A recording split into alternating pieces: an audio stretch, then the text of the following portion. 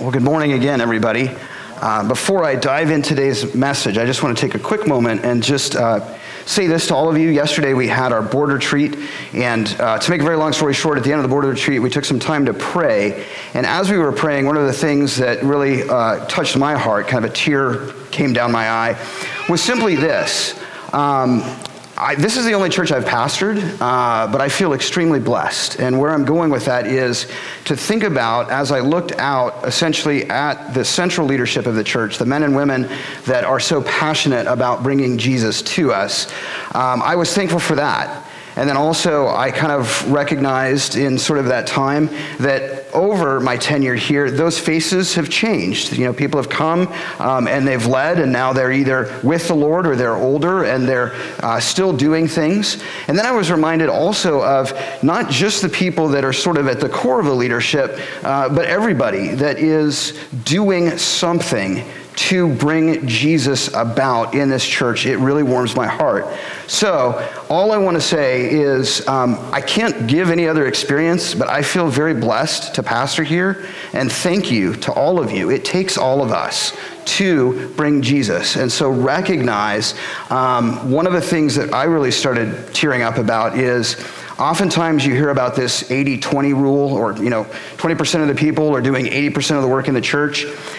I don't know our statistic, but I can tell you, I know it's not that 20% of the people are doing 80% of the work around here. We're not perfect.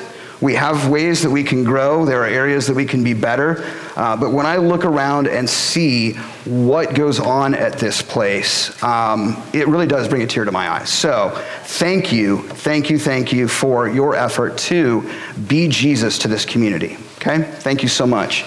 With that, we're now going to transition into the message, and what I'd like to do is just continue to start off, for those of you that might be visiting today or newer to this series, why we're doing what we're doing. And so, to make a very long story short, several months ago, I listened to a podcast with a gentleman by the name of Carey Nieuwhof, who was interviewing Thom Rainer. Carey Nieuwhof is essentially an apostolic pastor. The simplest way to say that is he used to pastor a very large church in Canada. He now essentially is pastoring pastors.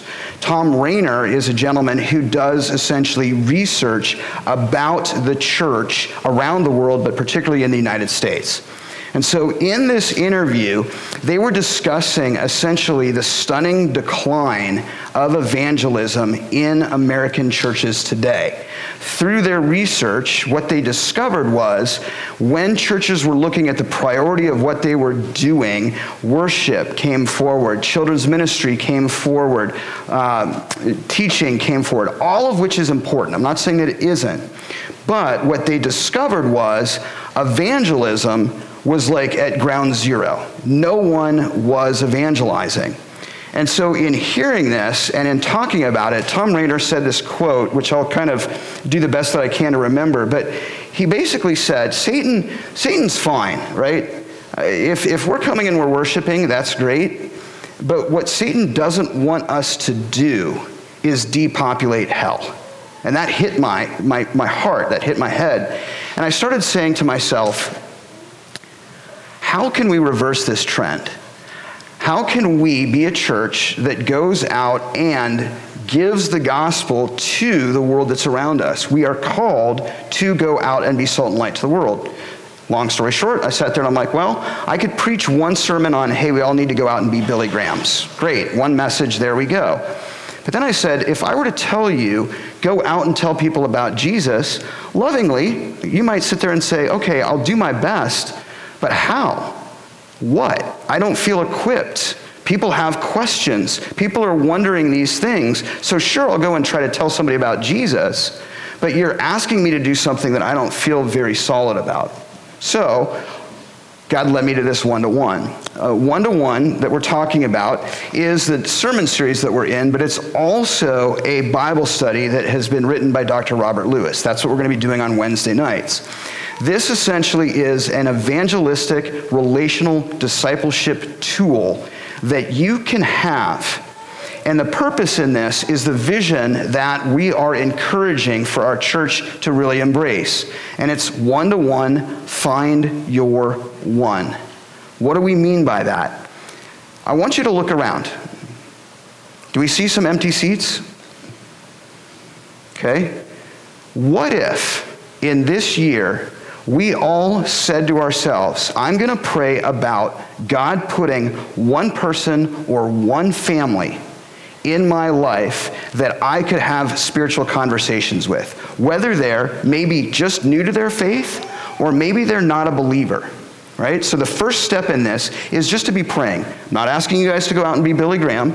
I'm just asking each of us to say, God, is there one person, either in my family, at work, maybe my next door neighbor, maybe that annoying kid in my class in math, right? That you are leading me to. Then maybe it's reaching out to them and saying, hey, I know that you've had some questions about God or about religion or about is there life after death? Would you ever be interested in sitting down with me and going through one-to-one? Now, I'm realistic. I realize that a lot of people are probably going to say thank you, but no thank you. But what if somebody says yes?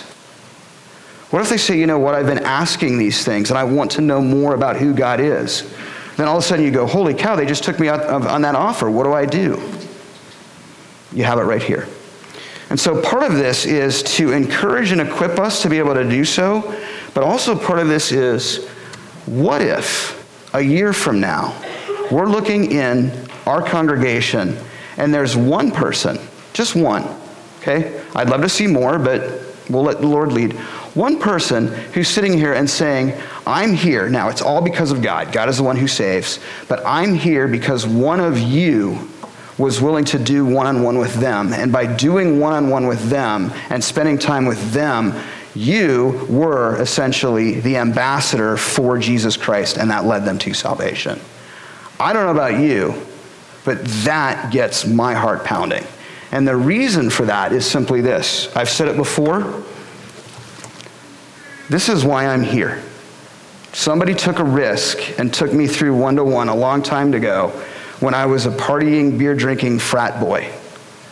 And this is how God broke my heart and led me to him after all the questions that I had.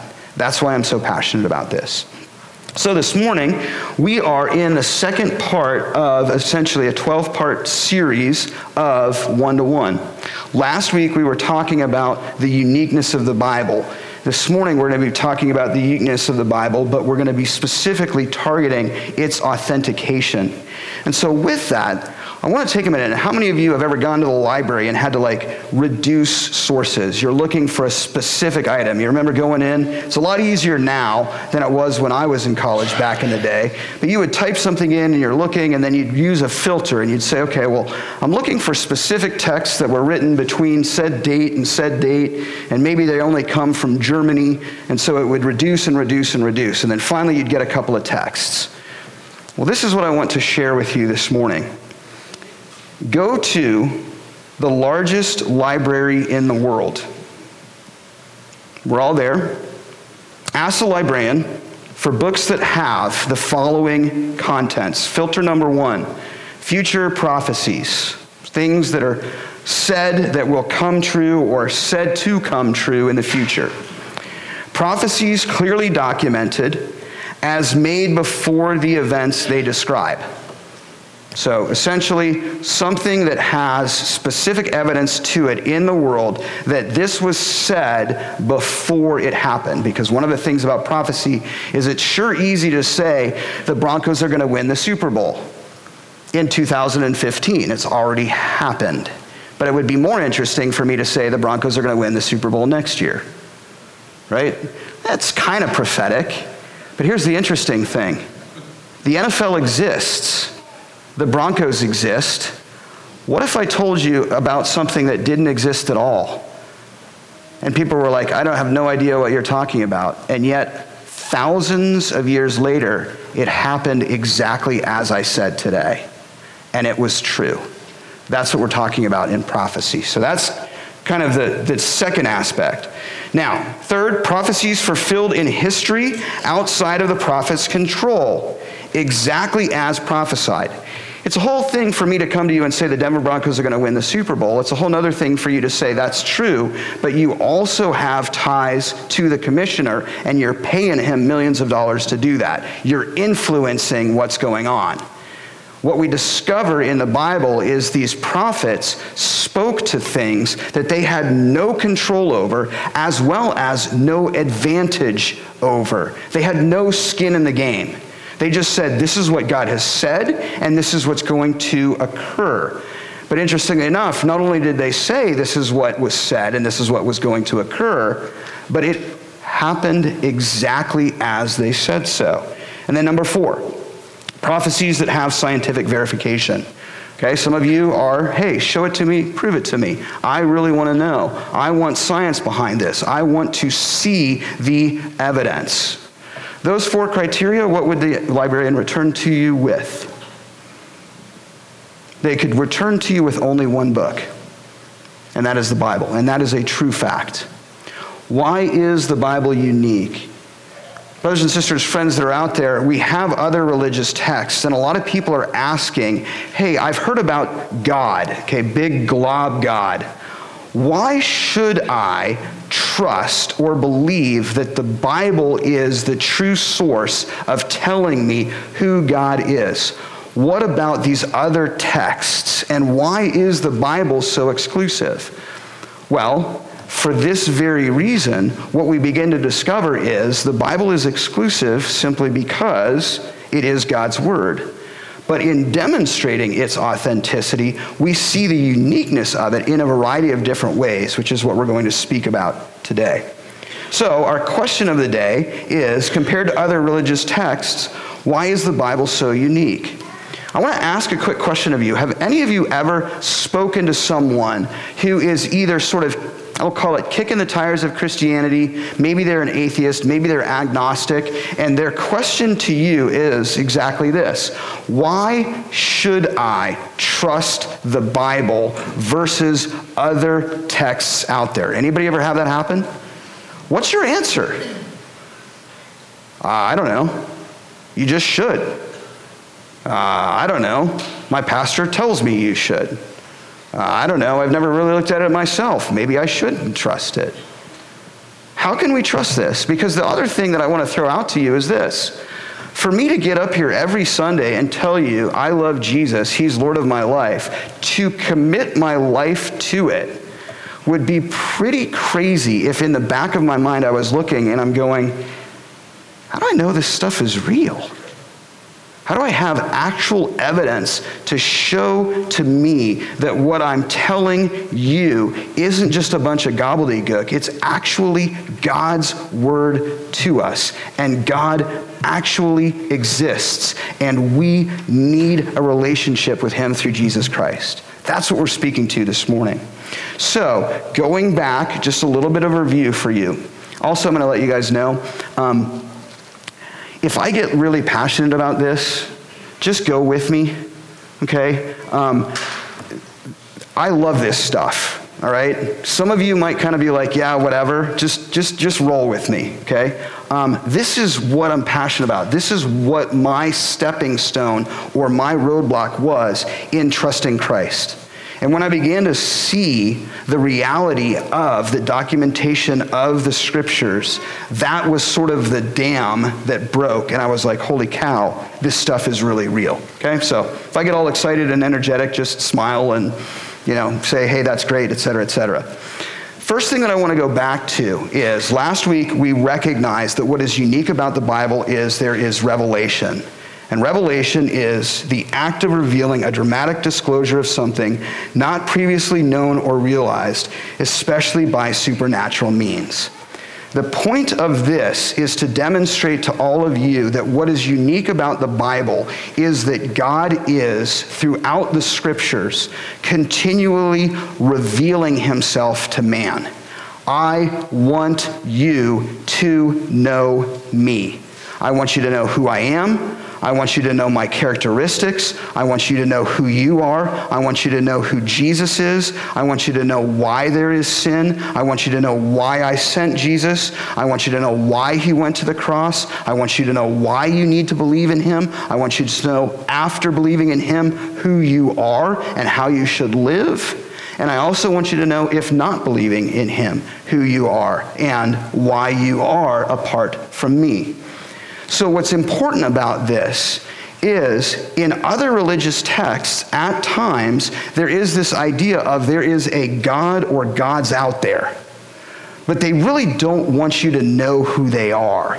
You have to figure them out. You have to ascend to them. You have to go deep into yourself or outside of your realm to discover perhaps a small glimpse of who the little g God is or who the little g gods are. We see that in a variety of religions where individuals will go out on spiritual revelation quests. They'll go into sweat houses. They will suffer. They will reduce themselves to something, and in this try to find some form of revelation of who little g God is. The difference about the Bible is God says, I'm right here. I'm going to spell it out for you. I want man to know who I am. I want to reveal himself or myself to them. And what's also unique about this is the Bible is God revealing himself to mankind over an extended period of time. Over 2,600 times, God reveals himself to mankind. Some religious texts are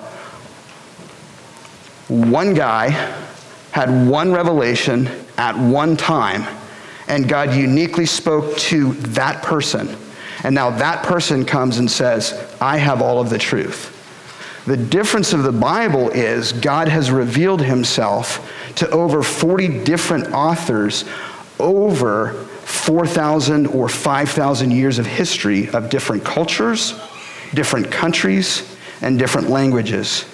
And yet, all of those individuals, because it's God revealing himself to them, are congruent in the story that they're giving. Hence, the Bible that we have. The next thing I want to show you is inspiration. God reveals himself to us, but also in revealing himself to us, the individuals that are writing down, okay, God said this, God did this, this happened, I saw Jesus, right? We got to get this down. We got to write this down so it can go forth, are inspired by God. Inspiration is a supernatural influence that fits those who come under it to receive divine truths and communicate them to others. Why is this important? When the individuals or the authors of each piece of the Bible are writing, they are writing under the influence of the Holy Spirit. They're not writing on a whim. They're not just making something up. They're not just saying, oh, I need to figure out something today, and I'm going to go down and I'm going to write something that sounds good. Each of them has been carried along by the influence of God to write down how God has revealed himself to mankind. So God is through that whole process. Now, the next question in a lot of people's mind is this. Great.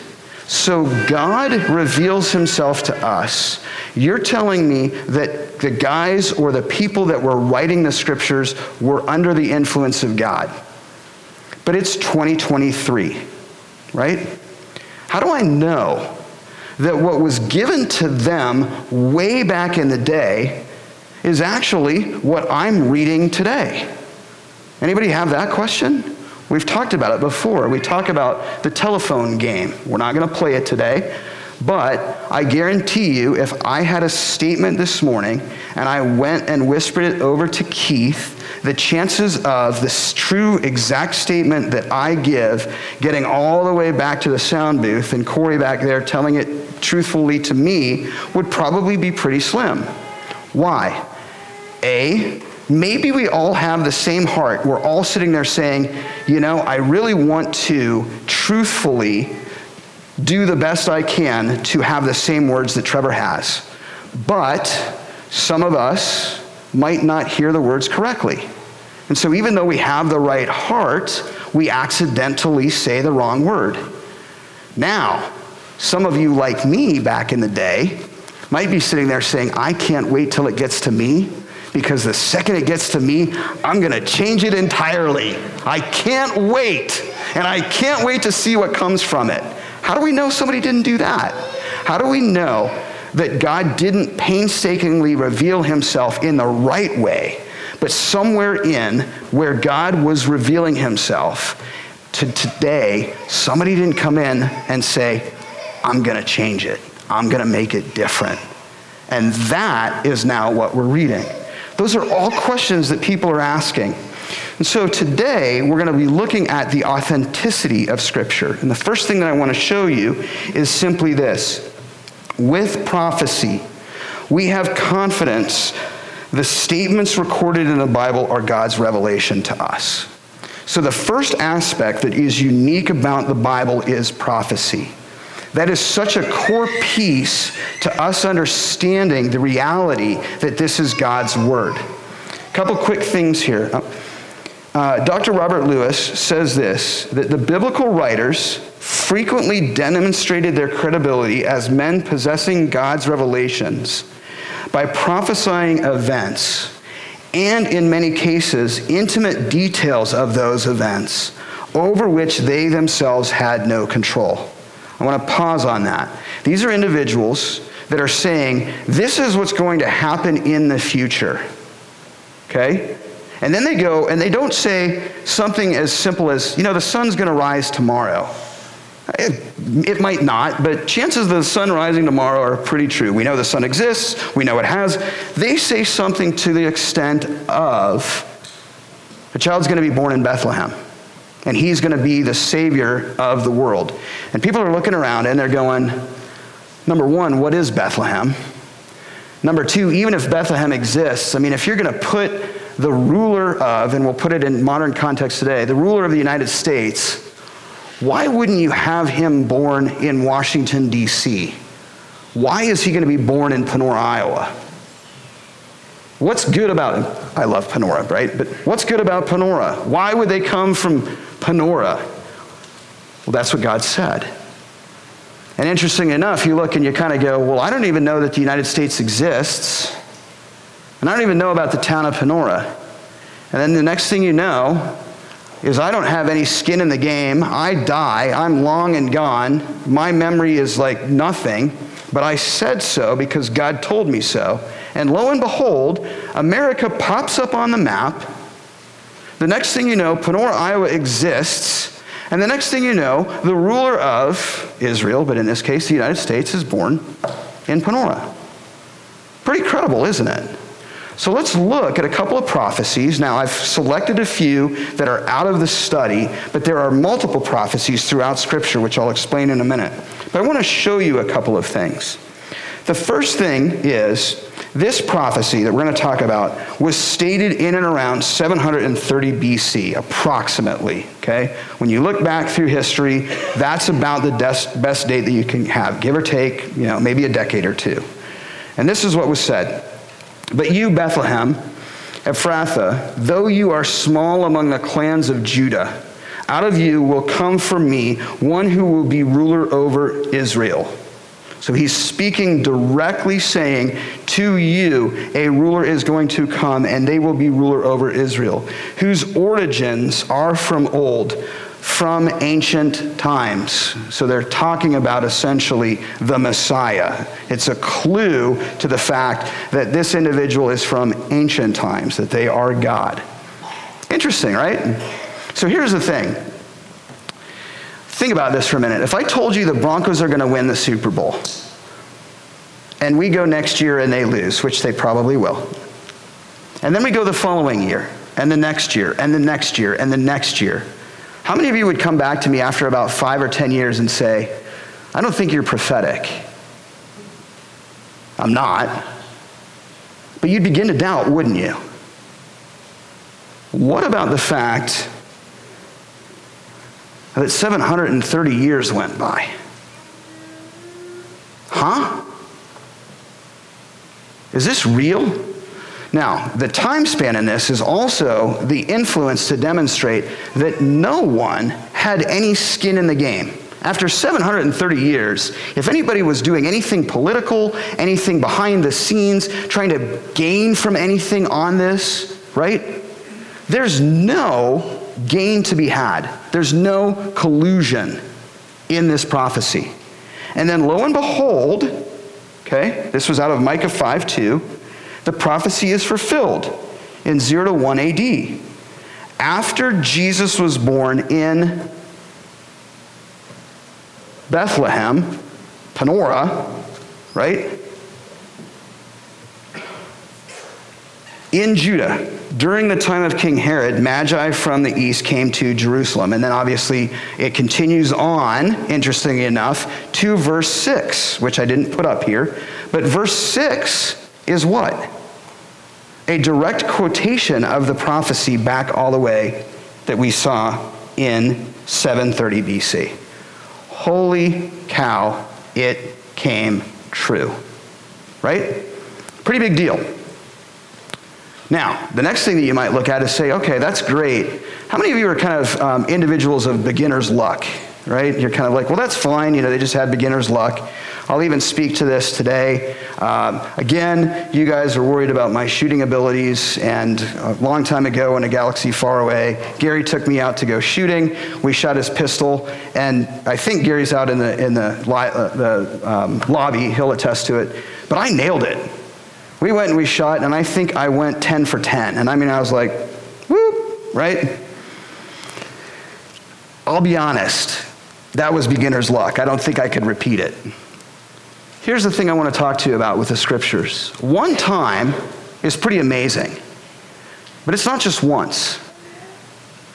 It's over and over and over again. And I want to show you through another couple of prophecies how real God's word is. The next one, this prophecy was stated somewhere between, it gets a little bit more challenging because it's out of the Pentateuch, 1520 to 1400 BC, okay? We know that for sure. We can't just pin the exact date down. Don't sweat that, but watch what it says.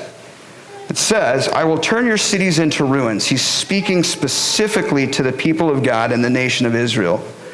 And I will lay waste to your sanctuaries, and I will take no delight in the pleasing aroma of your offerings. I will lay waste to the land so that your enemies who live there will be appalled. I will scatter you among the nations and will draw out my sword and pursue you. Your land will be laid waste, and your cities will be laid in ruins. It's out of Leviticus 26, 31 through 33. Okay? Why am I bringing this up? The first prophecy, even though it's unique, is what we would call intra-biblical, okay? I'm going to tell you that there's going to be a person that's going to be the Messiah. The Messiah is Jesus, but it's still scriptural. Very good, very important, very unique, but watch this. This one says there's going to be an actual event in history, right, that we can document, even though Jesus has been documented outside of the Bible, with proof, historically, that it occurred. That's why this prophecy is so important. Guess what? Israel, you guys are going to be destroyed. You're going to be laid waste. You're no longer going to exist as a nation. And I, God, am going to do that. And then we go, not just 730 years, but we go over at least 1,400 years. How many of you would be looking and going, yeah, that guy didn't know what he was talking about. This isn't going to happen. There's no way it's going to occur. And then lo and behold, this prophecy, we know through history, was fulfilled in 70 AD. When Israel was completely destroyed as a nation in 70 AD by the legions of Rome. We can prove that. We have archaeological evidence and extra biblical texts that say this happened. Its inhabitants were scattered among the nations of the world for almost 2,000 years. That gets really interesting. So the other uniqueness aspect of the Bible is it affects history. It truly is affecting what goes on in the world.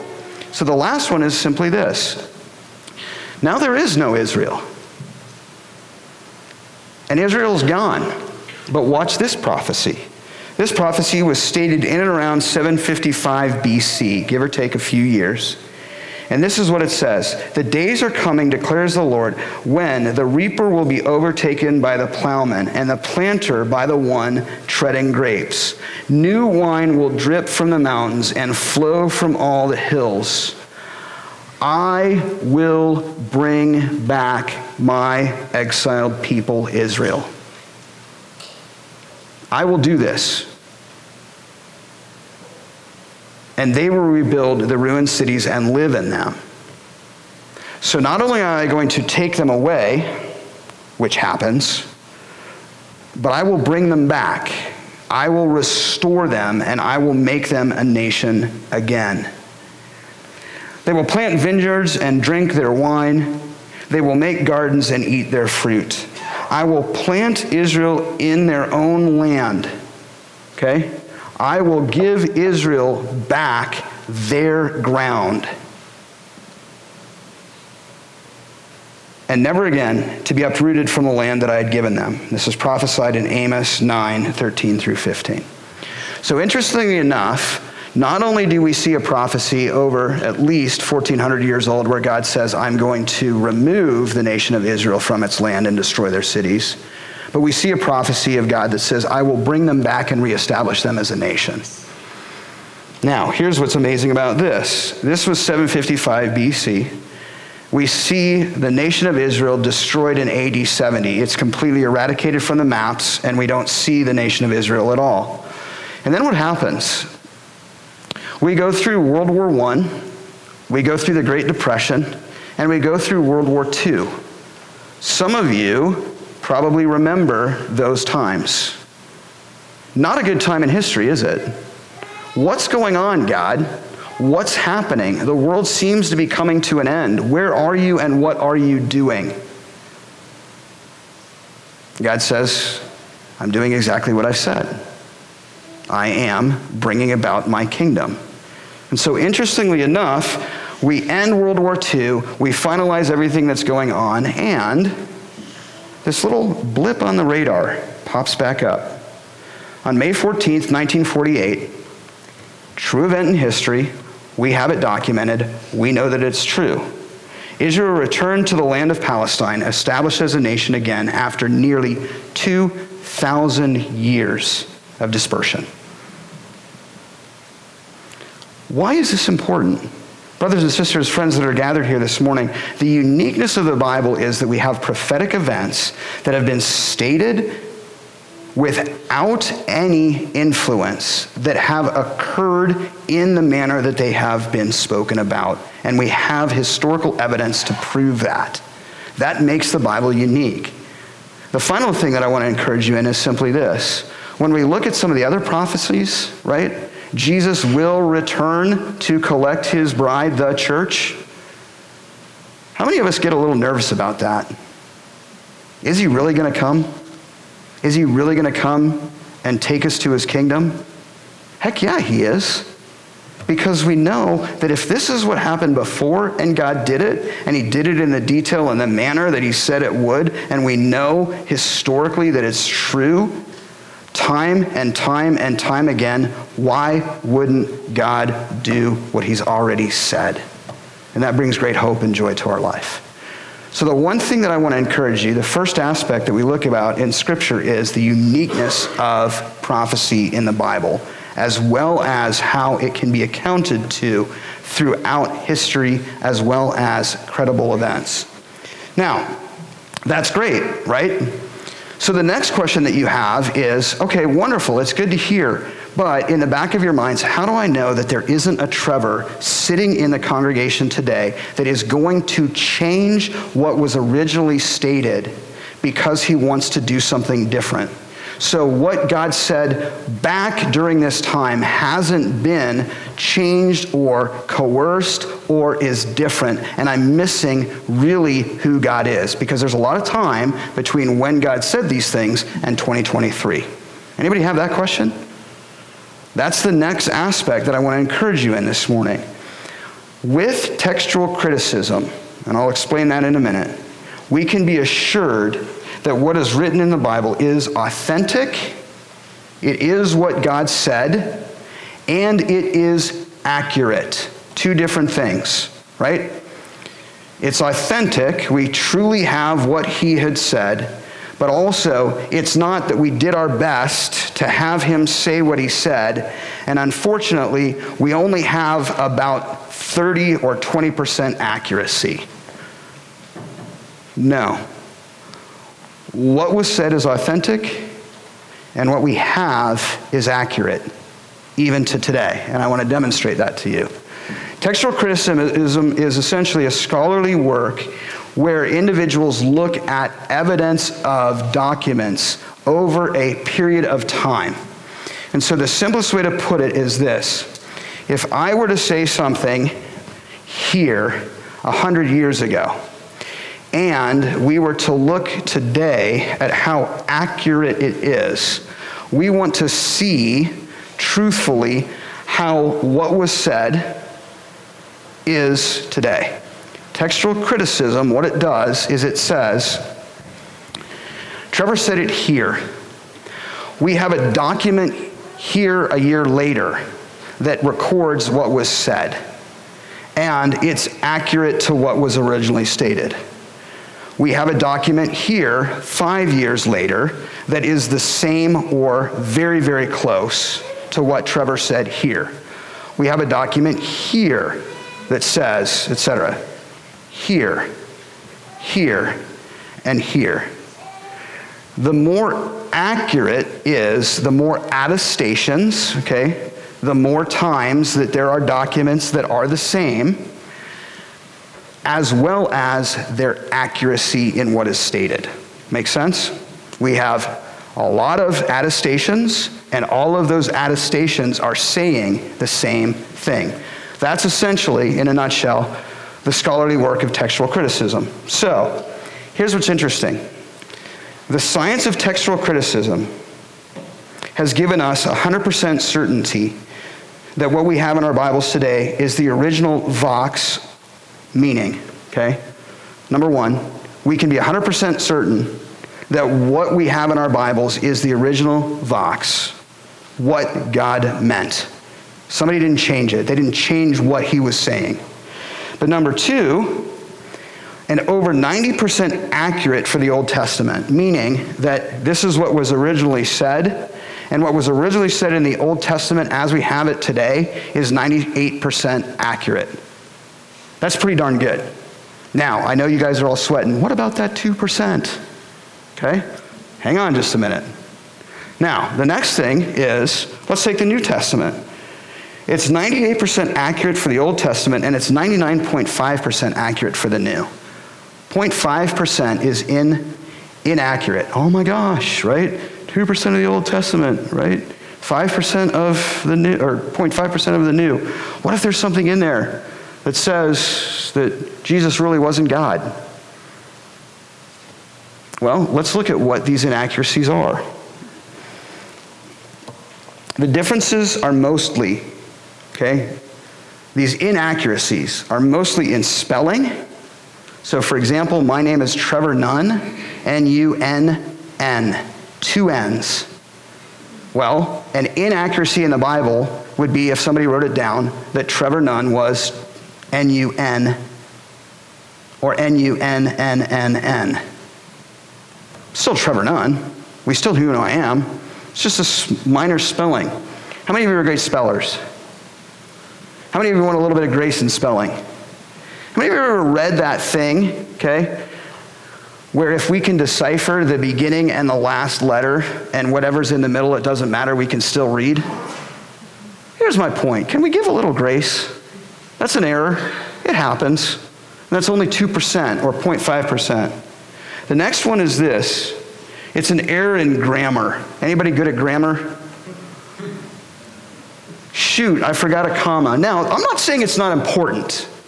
Okay? Grammar is important, especially for some of the English teachers out there. I don't want them getting mad at me. But it's a small error. They forgot a comma. They forgot a period. Okay? And we can go back and we can look and we can say, all right, The period was here, it was here, it was here, it was here, it was here. Oops, it wasn't there, but it was here, it was here, it was here, it was here, it was here, it was here. This one doesn't have a period. But if it's a period all the way through, most likely, the one that doesn't have a period is the error. Okay? That's the inaccuracy. Make sense? You guys like that? You want me to jump a period here? I saw you guys. I'm with you. I'm tracking. Okay? They're accidental word insertions or deletions. Okay? That's a little concerning. But what's happening is, in essentially the statement that's there, and I'll just give an example. Trevor Nunn went to the store to buy food. Trevor Nunn bought a banana, right? The error is Trevor Nunn went to the store to buy food. He bought a banana. That's the kind of error that we're talking about. Still me. I still went to the store and I still bought a banana. That's kind of the errors that are there. Now, why is this so important? Because so many people are trying to say, how can we trust the Bible because it's so old? How do we know that it's real? Textual criticism is a scholarly and scientific way of demonstrating the reality that is there. Now, the next thing, you say, well, how do we know this? Okay. This is probably the coolest thing that happened in modern history. Okay? I'm going to read this to you, but I'm going to also tell the story briefly. Bedouin shepherd, kid, out playing, basically doing his thing, wanders off, starts throwing rocks up into caves. Okay? He's just doing his thing. He's like, how many ever just out playing? You start throwing rocks at things. What about this? He throws rocks into a cave, and the next thing you know, he hears this like, ba-dum, ba-dum, ba-dum, ba-dum, ba-dum, plink, and something breaks. And he's like, there's something in there. What if you were the kid who was throwing rocks and you had this discovery? True event, and this is what I'm going to explain to you. In the middle of the 20th century, we saw the greatest manuscript discovery in modern times. In 1947, a young Bedouin shepherd stumbled upon a cave south of Jericho containing many leather scrolls of Hebrew and Aramaic writing and about 600 fragmentary inscriptions. This is true. This is archaeological discovery. It's documented in history. Okay, this isn't a myth. Great excitement prevailed in the archaeological world. In 1952, new caves containing fragments of later scrolls in Hebrew, Greek, and Aramaic were found. Now, any of you that know the Bible, that should excite you, because what is the Bible written in? Hebrew, Greek, and Aramaic. So, as we're reading this, our eyes should be getting excited. These and other startling manuscript discoveries have been followed by news of additional manuscripts found later in the caves known as the Dead Sea area. This discovery, essentially in scholarly work, has been called the discovery of the Dead Sea Scrolls. So if ever you hear of anybody talking about the Dead Sea Scroll discovery, this is exactly what they're talking about. Why should we care? Why is this important? Well, we're going to see this. The Dead Sea cave manuscripts contain material partly biblical and partly intertestamental, okay? So they're just being real, they're being authentic. What did we find in these caves? We found material that was truly biblical, and we found material that was intertestamental, material that was written in between the Old and the New Testament. That's what we uncovered here. Now, the biblical includes 2 scrolls of Isaiah, one complete, and most of the first 2 chapters of Habakkuk, and fragments from all of the Old Testament books except Esther. Think about this for a minute. They found an entire scroll of Isaiah. They found fragments of every book in the Bible minus Esther, as well as they found the 2 first chapters of Habakkuk. Pretty cool. Now you're like, why is this important? Well, we're going to discover this. Large number of fragmentary manuscripts have been recovered from the Pentateuchal books, okay, the first 5 books of the Bible, and Isaiah, as well as fragments of Psalms, Jeremiah, and Daniel, which are numerous. So, they found these. Why is this a big deal? The reason that it's a big deal is this. Prior to this discovery, historically speaking, the earliest copy of the Bible that we had on hand, that we could go back to, was 900 AD. Okay, think about it. It's the Masoretic texts. True, you can ask any scholar. If you wanted them to go back and say, we're in 2023 now, obviously it would be before that. We're in 1935. And we want to look back and we want to see how far can we trace the Bible back accurately. We can do it to AD 900. Now, I'm not the sharpest kid in the class, but I can tell you this.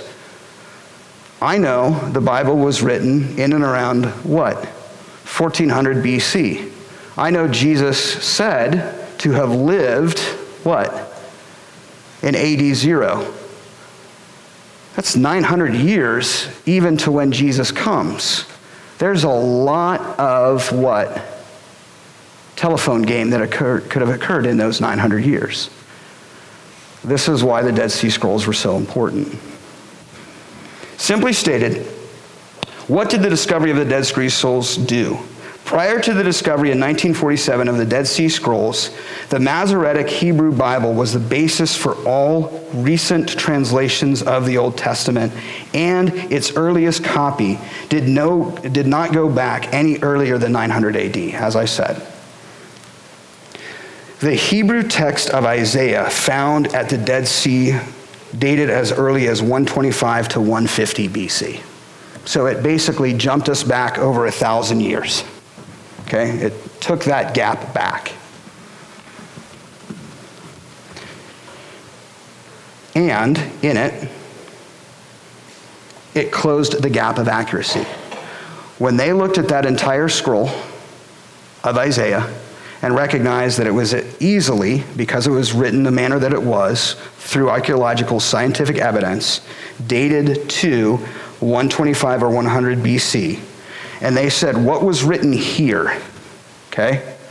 And they looked at the Masoretic text that was 1,000 years old, or newer, and they said, what is written here?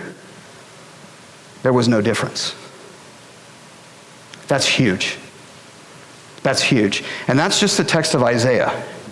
They also look at fragments. Now, what I want to talk about is simply this. What is a fragment? All right? I'm not going to do this, but take your Bible and tear out a page. Right? That's a fragment. It's not complete. But what they did is, as they started to look at the compilation, that's the word, of these fragments, they began to realize that even the fragments began to attest to the Masoretic text, that they were accurate.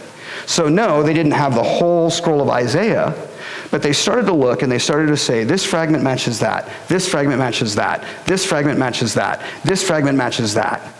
And so through the fragment evidence that was so overwhelming, recognizing, no, we don't have the whole Bible, but if Isaiah is accurate and these fragments are accurate, it's pretty darn safe to assume this text is accurate. So the Dead Sea Scrolls take us all the way back to that reality. Now, I'm going to go, this is me, I'm getting excited. P52, anybody here P52? It's not the B-52s, okay? It's not the plane, but Papyri 52, okay? Papyri 52 is a manuscript of the text of John. And it is like the quintessential archetype of textual criticism. P52 is like the Super Bowl of fragments. And it is a script of the text of John that is dated literally to within 25 years of when John was written. It's not everything, I'll be honest. It's not the whole Gospel of John. It's just a portion. But that script can be dated to 25 years of when John was thought to be written. And when they look at that script, it is entirely accurate to what we have today. Again, proof of the reality of the Bible. So the next thing that I want to tell you is this. We have textual criticism. Is the text accurate? But then also there is this thing known as textual attestation, right? It's one thing to have one text say the same thing, okay? Get that? It's a whole nother thing to have multiple texts over an extended period of time say the same thing accurately. That's attestation. That's the difference. I'm like sweating. I'm getting so excited about this. Okay. I just want to show this to you. All right. Here's what I'm going to tell you. I'm going to just say this right out. How many of you love the classics? Plato, Aristotle, Homer, right? Anybody love those? Nobody? No classical writers? We've got a couple. If you do, the bottom line is this, okay? If someone, after seeing this, says, I cannot trust that the Bible is true, lovingly, okay, don't put yourself above them, you can turn to them and say, then you have no proof, literally no proof, to tell me that any of the classical writers of what you're seeing today are real. And here's why. Plato, okay, his tetralogies were written between 427 and 347 BC. Okay, so we're using who he was and when he wrote with textual criticism and attestation. The earliest copy, now this has changed, okay? This was taken out of the study. This was written by Josh McDowell back in 1979. I have some updated numbers. I'll give those to you, okay, on Wednesday. I'm not giving them to you today as an enticement to come to Wednesday night, okay? But this was true. The earliest copy at that date was 900 AD. So the time gap, like we said before, of when it was written and the earliest copy that they had is 1,000 years. That's a big time gap. And the number of copies that they had on hand were 9. Okay? So I'm not a betting man, but how many of you, if I were to say, where do you want to place your money on the accuracy of these texts, would bet on this one? Anybody? Okay, you guys are smart. Now, the next one, Aristotle. Aristotle was written between 384 and 322 BC. The earliest copy on record was 1100 AD, so a time gap of 1400 years. Bigger gap, but there are 49 copies, so a few more copies. How many of you would bet that what was written by Aristotle is what we have today? A couple of people, maybe. All right? Homer's Iliad, all right? We love Homer's Iliad and Odyssey. I mentioned this last week. We love to read it, and we love to say, this is what Homer said. Trust me on it. Well, here's what I'm going to tell you. If you're telling me trust me on what Homer said is real, then you need to be saying trust me that what the Bible says is real, because watch what this is. Homer's Iliad was written between 902 and 900 BC, and the earliest copy was in 400 BC. Better time gap, only 500 years. So it's a good one to bet on. We only have a 500 gap of the earliest copy to when it was written. And we have 643 written attestations of Homer. That's pretty good. That's pretty good. Here's what I want to tell you. Outside of the Bible, Homer's Iliad in this aspect is the most attested to and earliest document. It's number 2 in the textual criticism and textual attestation world. Where's the Bible? Watch this. You'd think maybe, does the Bible come in just right ahead, right? Just right. Maybe it's only they've got a gap of 499 years and maybe they've got like 700 attestations. The New Testament, we're just talking the New Testament, it was written between 40 and 100 AD.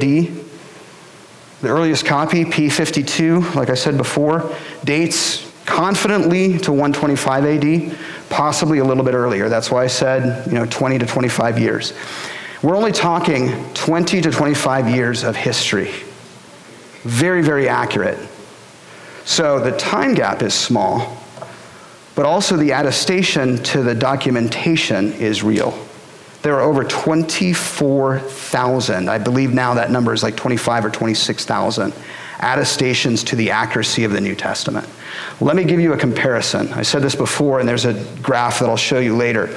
Most of classical writers, if you were to take their manuscripts and you were to say that their full works are about 2 inches thick, okay? So we're talking Aristotle, Plato, Homer, any ancient writer. I'm writing my manuscript. My manuscript is 2 inches thick. If you were to lay what we have on them high, the average writer would get to 4 feet. Okay? I'm 5'8", 5'9" on good days. That's about here.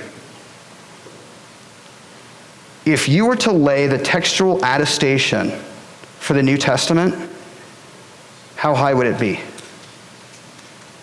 5,280 feet. 1 mile high. The Bible blows any text away. And that is why, lovingly, I can come to you and say, if you're going to say that the classics are real, yet deny the authenticity of the Bible, you cannot scientifically and scholarly tell me that you can trust the classics. Period. Brothers and sisters in Christ, friends that are gathered here today, that is why we can trust what we have in the Bible. That is why the Bible is unique. Take home truth today, I've said it before, I just want to leave this with you, is this, that the Bible is the revealed, inspired Word of God, and it has been authenticated by prophecy, textual criticism, and textual attestation.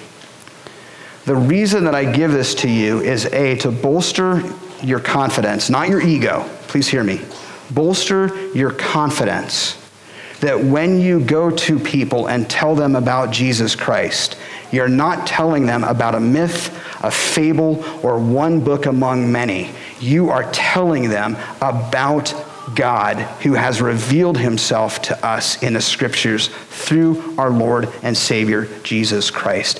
And you have proof that it is real and that it is accurate. And what is said in the scriptures today is what God said thousands of years ago. It hasn't changed. It isn't different. There isn't a hidden gospel. There isn't more to know.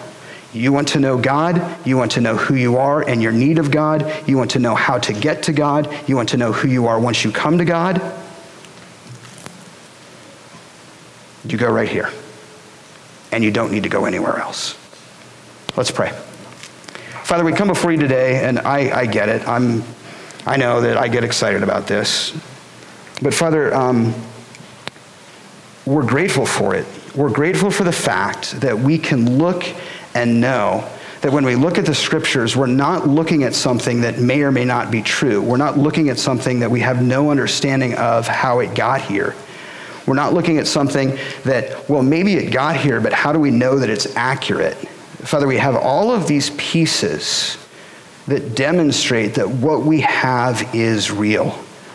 Father, also we recognize that even in the inaccuracies, those small inaccuracies are so minimal that they're really inconsequential. So that we can live with the confidence that what was meant by God is being said in what is written in Scripture today. And so, Father, the more important part of that is, if that's the case, then help us not to change what's written, but help us to call you Lord and submit ourselves to your holy word. We thank you. We love you. We pray these things in your name, dear Jesus, and we ask it by the power and the presence of the Holy Spirit. And all God's people say, amen.